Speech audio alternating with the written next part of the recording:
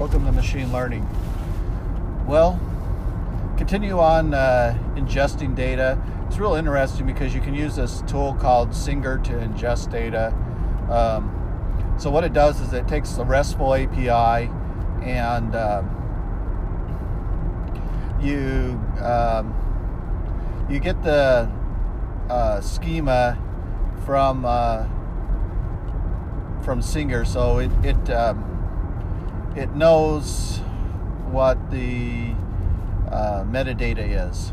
So it produces a metadata in the form of a JSON string and gives you the name of the fields and so forth that are going to be ingested into the database. And so what Singer does is it uses a last updated date, and so it grabs the records that have changed since greater than a certain date, and those become updated.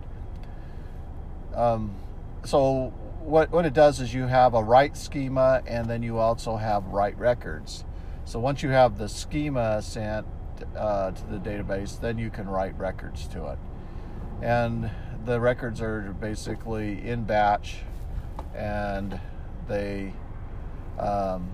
allow for processing of the records from one data source to another. And you can imagine, like, if you're pulling data from hundreds of sources or maybe even thousands of sources into your data lake, how large that data lake is going to become. But it's very powerful, and RESTful is a very well-proven technology. So you'll open up these pipelines, and then so Singer, what it does is you have taps and drains. So taps is piped into drains, and use pipe notation. Love it because it's kind of like PowerShell's pipes, and PowerShell's pipes are very powerful.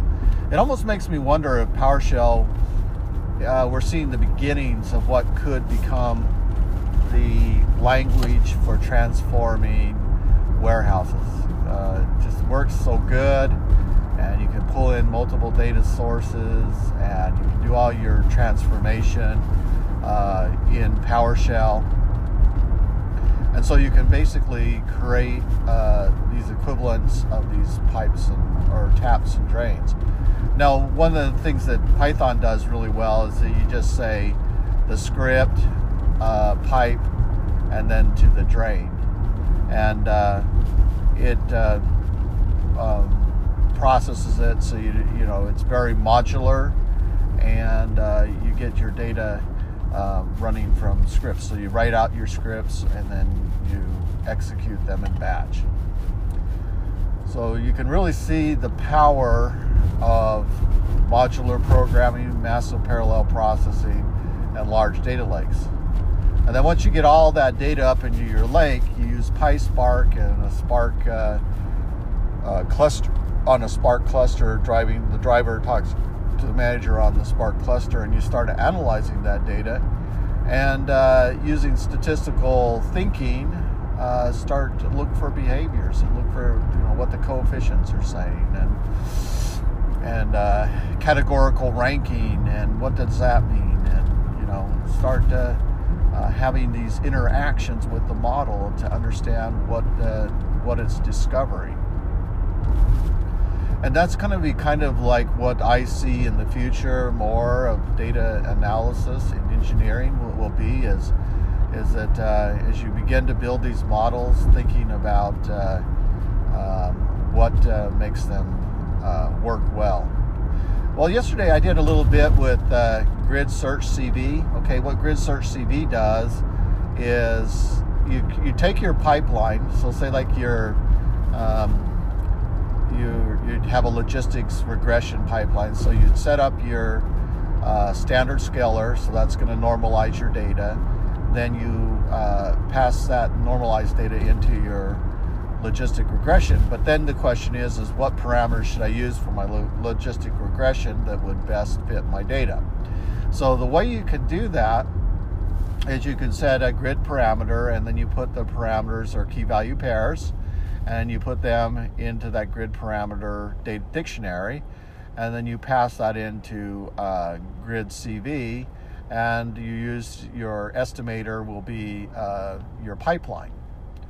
So then you take your data set and you split it into X train, X test, Y train, Y test, and then you do your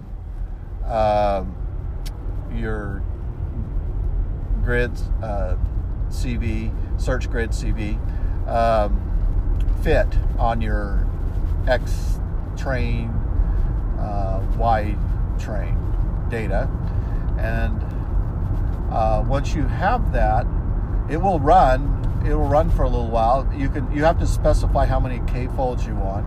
What a k-fold is it's you stratify your data into a number of different folds, and it simulates what it would look like for the model to get data as it comes in partitions. So it's trying to look at all the different aspects of your data and see how well it performs. Then you get scores on your different folds and what those parameters are for each one of the folds, that how it performed, and it goes through all these iterations, what we call combinations, which is a product of the features, and so if you have 5 features, then it would be a product of all the values for each one of those 5 features. So it can get really large, and and you have to be careful about how many parameters you put in that grid parameter, and then how many coefficients for each parameter that you want to test. But you can run it through, and I like line space lin space, because I can set a range, and then I can have it divided into equal segments on that range, and then I run that, and it will then give me the parameters. And so originally on my credit card approval predictions, that's what I was using, I was like at 80%. And after I ran the grid CV with retrofit equals true, my estimated value jumped to, my accuracy value jumped to 84%. So it did give me a 4% improvement, and that's significant if you were dealing with finances. And it's also 4% on improvement in classification, also significant. Then what I did is, you can analyze, you can put a PCA in your pipeline, and then you can analyze the coefficients of the PCA, principal component analysis, and it can tell you if any of the features can be removed. So removing those features removes noise without any degradation in accuracy. So that was kind of cool to see those results. And even though Grid CV did run a long time, it was still worth running. Well, and then I put in a MLP classifier, and it originally was outperforming the logistics regression, but once I was able to tune the logistic regression, it outperformed the MLP, because the MLP, which is your neural net, I was struggling to figure out what the neuron layers should look like, and the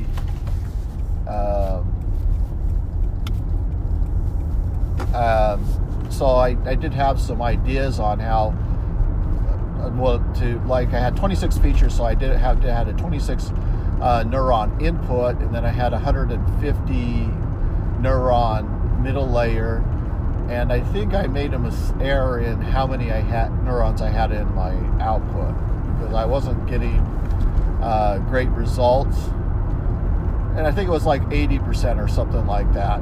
And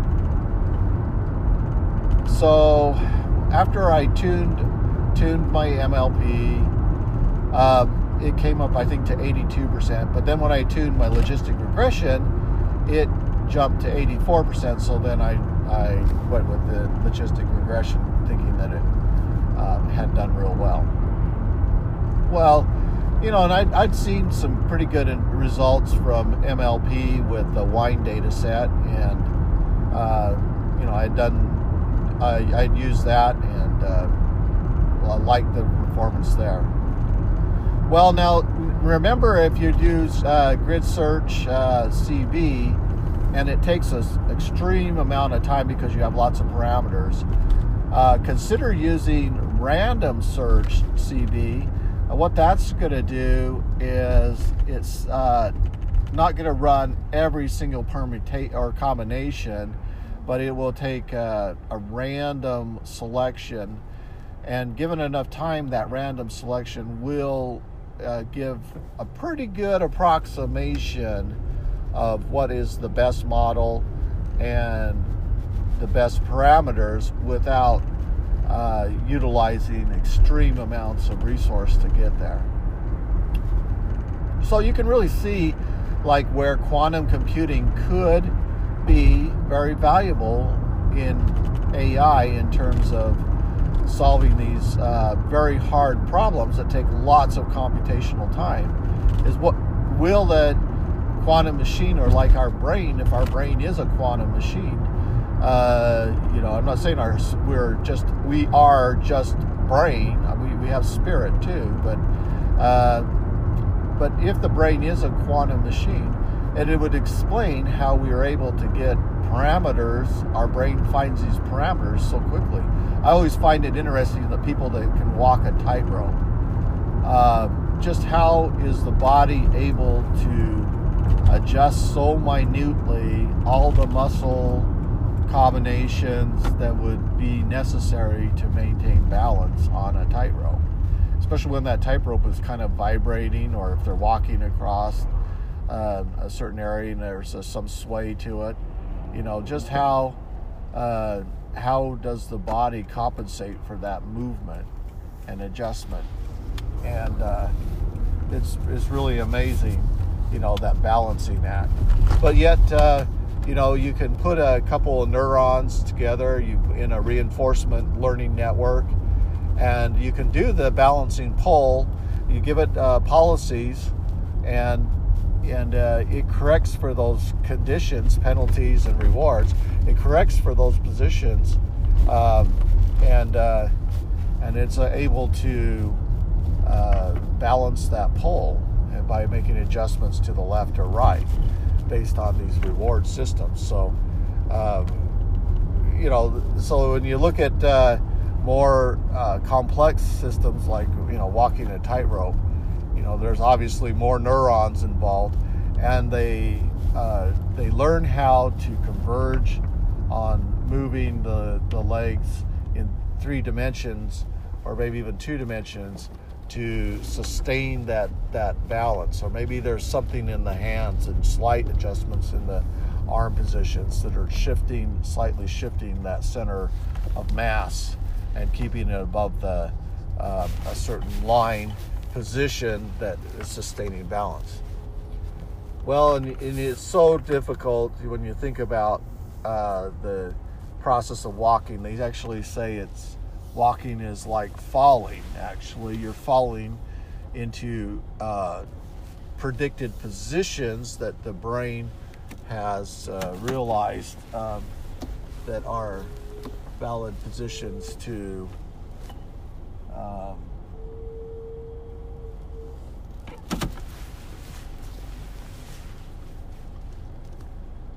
anyway, so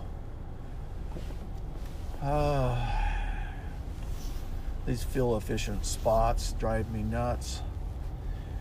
Well, we'll talk later. There's lot to be learned in machine learning, and hopefully you're enjoying your Python coding. Until we talk again, happy Python coding.